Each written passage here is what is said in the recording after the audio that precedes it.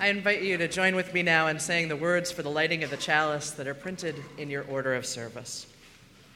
Love is the spirit of this church, and service is its law. This is our great covenant, to dwell together in peace, to seek the truth in love, and to help one another.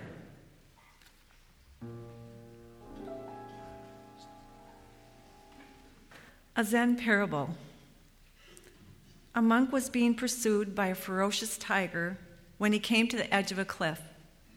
He quickly glanced back and saw the tiger about to spring. The monk spotted a vine dangling over the edge of the cliff. He grabbed it and began shinning down the side of the cliff out of the clutches of the tiger. He looked down and he saw a quarry of jagged rocks.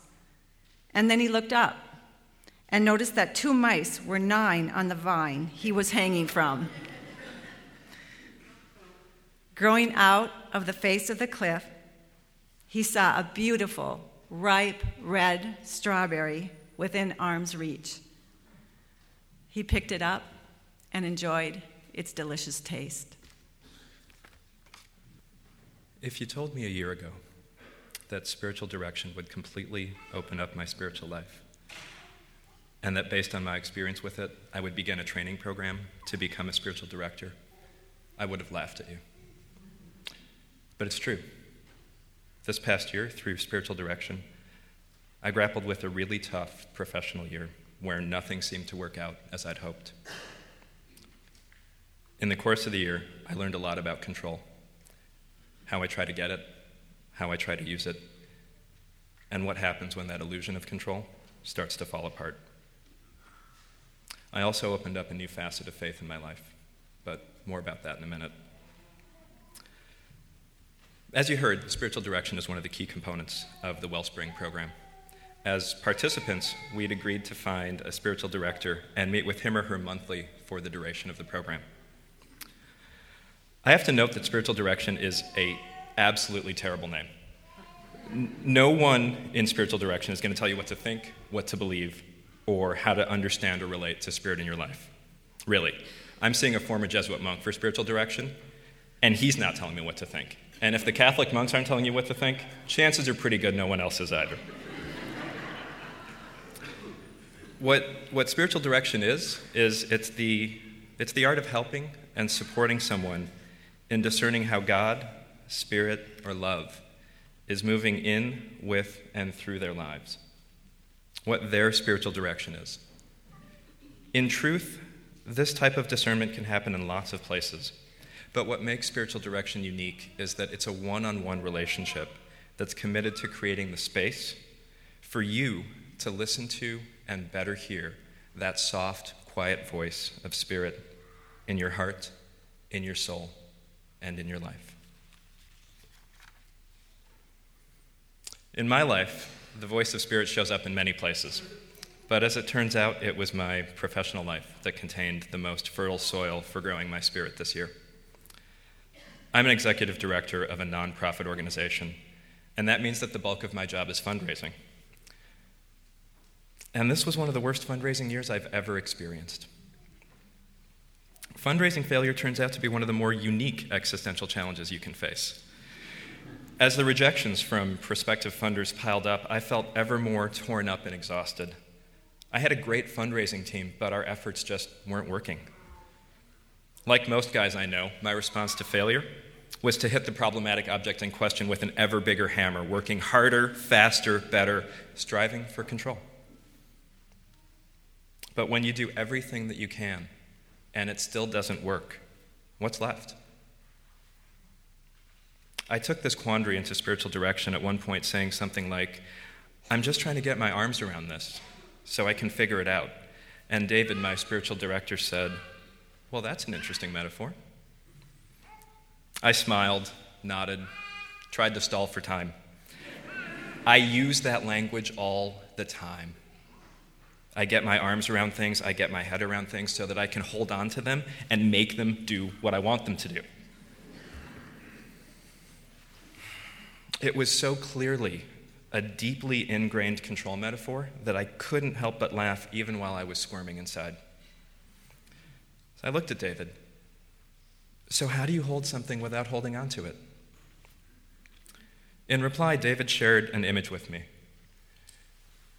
Imagine that you're holding a butterfly in your cupped hands, barely even holding it as much as just having the intention that it can rest there for as long as it wants to. I heard this and my body relaxed.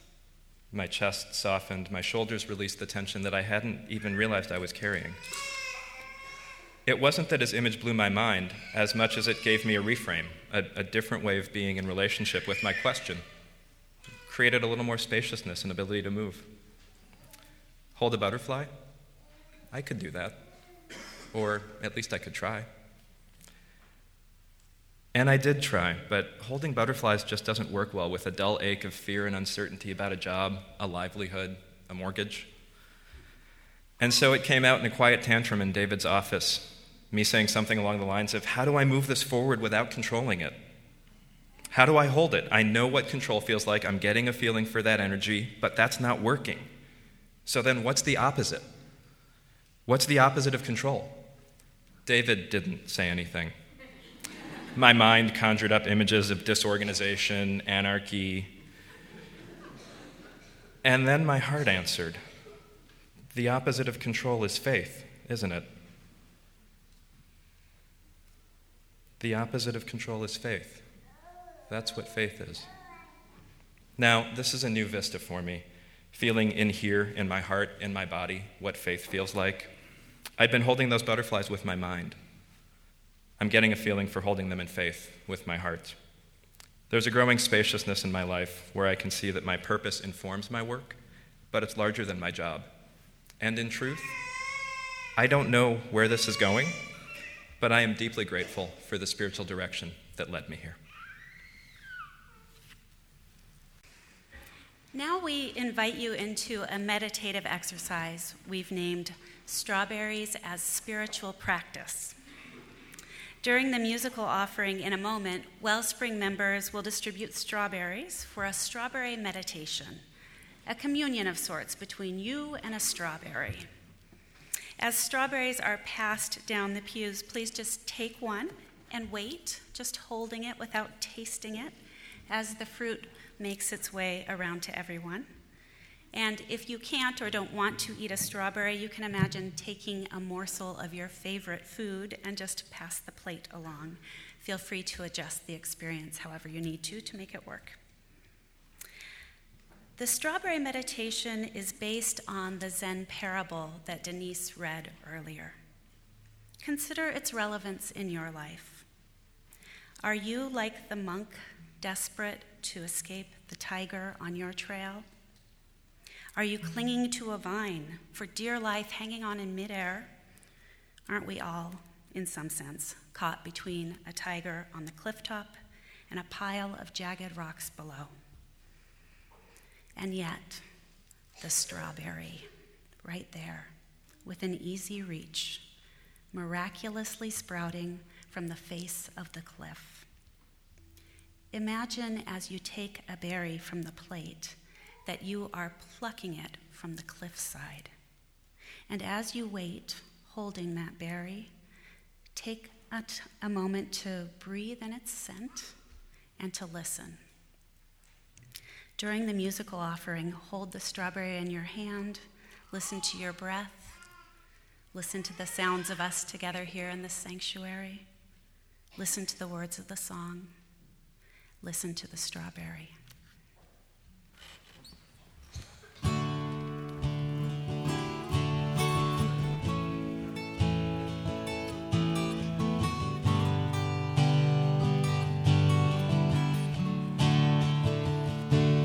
When I was a boy each week, on Sunday we would go to church and pay attention to the priest as he would read the holy word and consecrate the holy bread. Everyone would kneel and bow. Today the only difference is everything is holy now. Everything is holy now.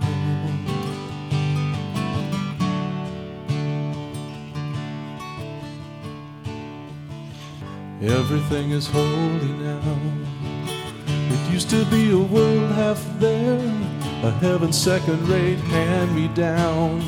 But I walk it with a reverent air, 'cause everything is holy now.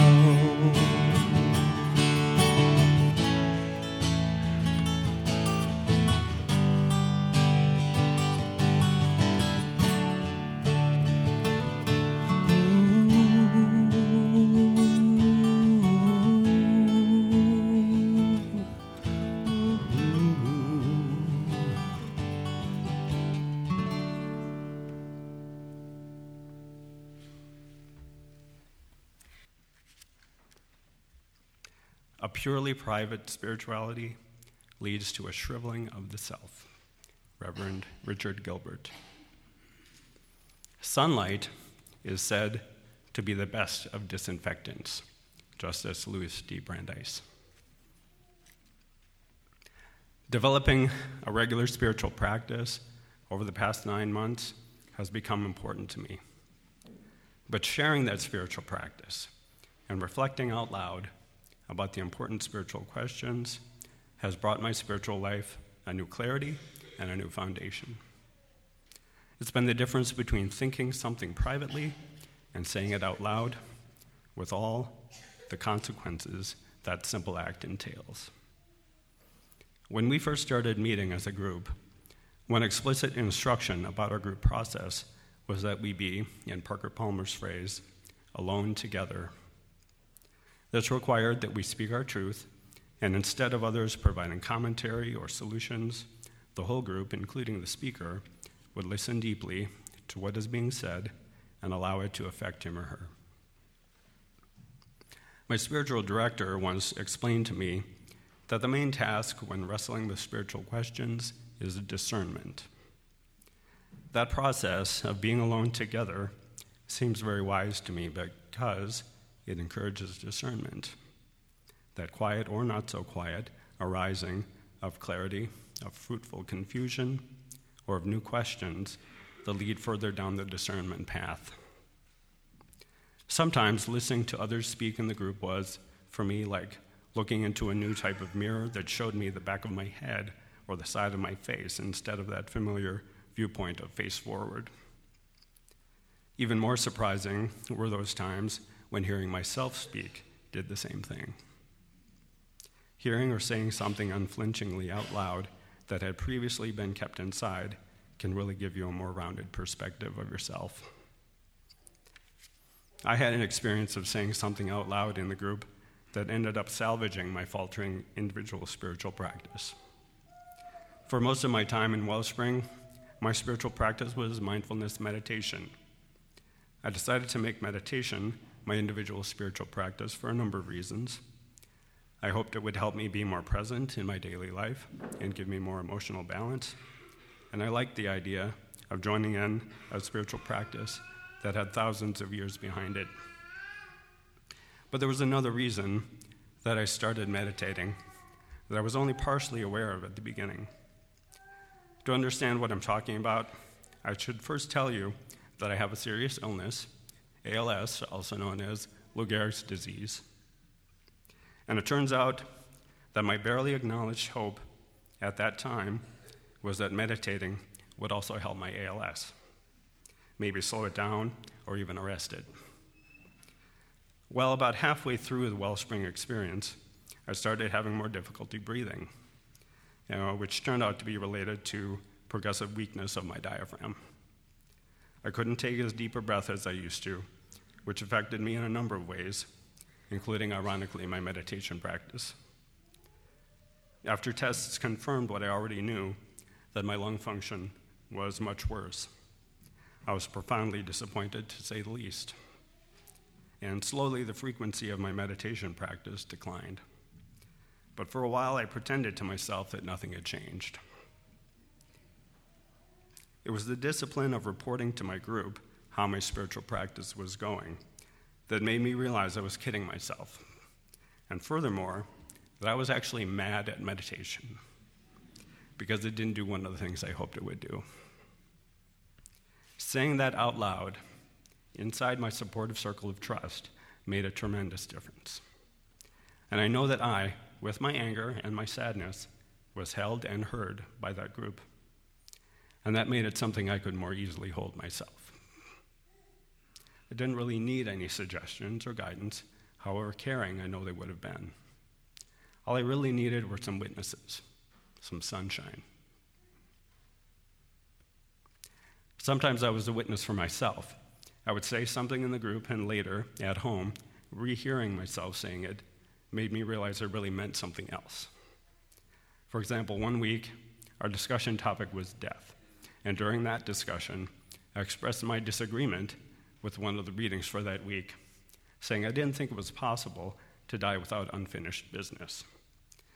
About a day later, remembering what I had said, I realized that I really meant I don't think I can die without unfinished business, which is a very different thing.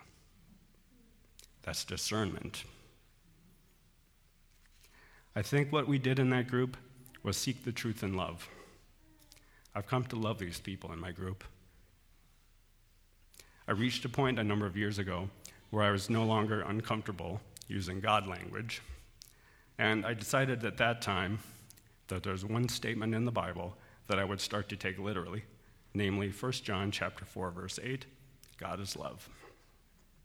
With that understanding of God, I would say that God was with us, and experiencing God in that way has altered my own spirituality in a deep and satisfying way. It's much harder, perhaps impossible, to do anything like that alone.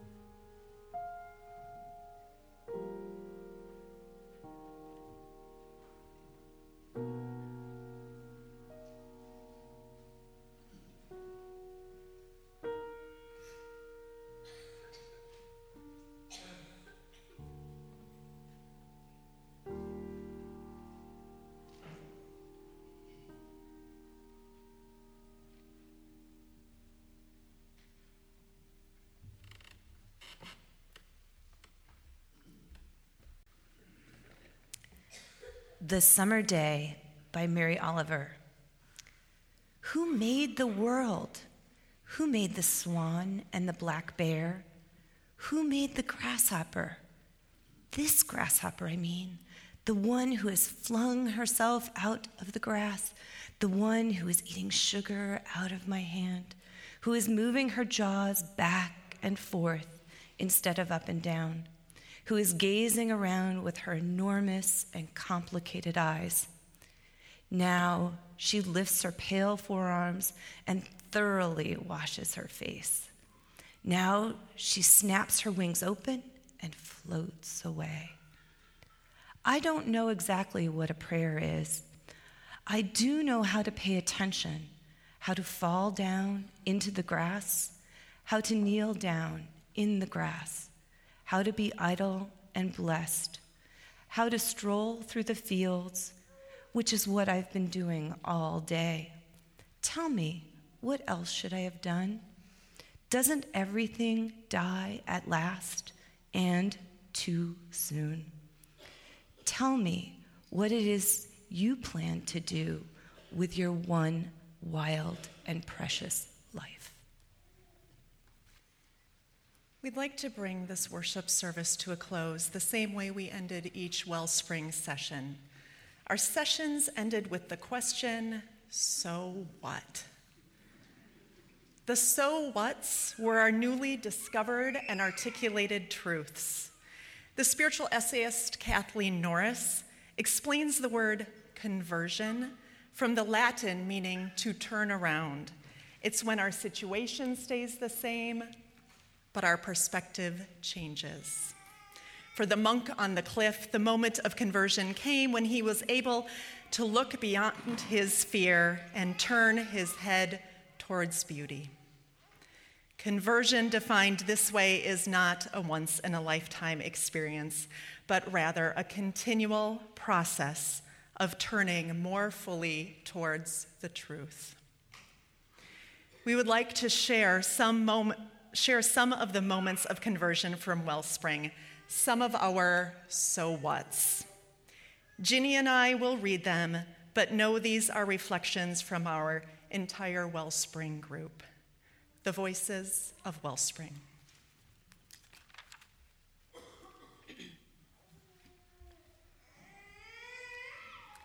It is essential to give people space to live their own life and to bear loving witness to their experience. Unitarian Universalism is not an alternative to religion, but is a rich religious tradition in its own right, and I don't have to look outside my tradition for depth. I love my family dearly, and being with them often makes my heart feel full. But my experiences in Wellspring gently required the admission that being with others usually doesn't fill me spiritually. Being in nature, being alone, being quiet, those are spiritual practices that work for me. Discussing death, my death, is scary. But it feels essential that I have a conversation with my daughter about possible unfinished business. How I start each day matters more than I can fully know, and so it will always be my practice. Rearranging the order so I am starting with what matters most spiritually and then moving outward to the external pressures and joys. Spiritual action must begin with acceptance of ourselves with all our flaws and gifts. I must trust in my inherent worth, even if I don't feel worthy. The deep work of the Spirit is full of laughter, irreverence, and tears. The Spirit needs to celebrate. I want to live deeply in the mystery without trying to figure it out. Being present to each moment is the most radically spiritual act of each day. I am called to use my awareness, my gifts, and my presence to bring more love and compassion to myself and others. One of my colleagues was bitter about not getting a promotion she thought she deserved, and I saw that her response to that event had a spiritual aspect to it. For all of us, responding to disappointment is part of our inner life and a spiritual challenge. The cultivation of my own soul is a tender, serious, and joyful endeavor worthy of my time and attention. So, what has become clear? And so what? How do we take our inner work into the outer world? We remember that church is not Sunday morning. Church is what Sunday morning points us toward, where love is calling us next. And it encourages us to take this journey as our authentic, whole selves, our best selves, in truth and in love. Let me invite you to join hands with one another, to put a hand on a shoulder, to feel connected in the ways that we are, whether we are here or not. May the love of this community be with us. May it strengthen us in our days and in our hearts. And may we constantly ask ourselves the questions, so what? What will we do with our one wild and precious life?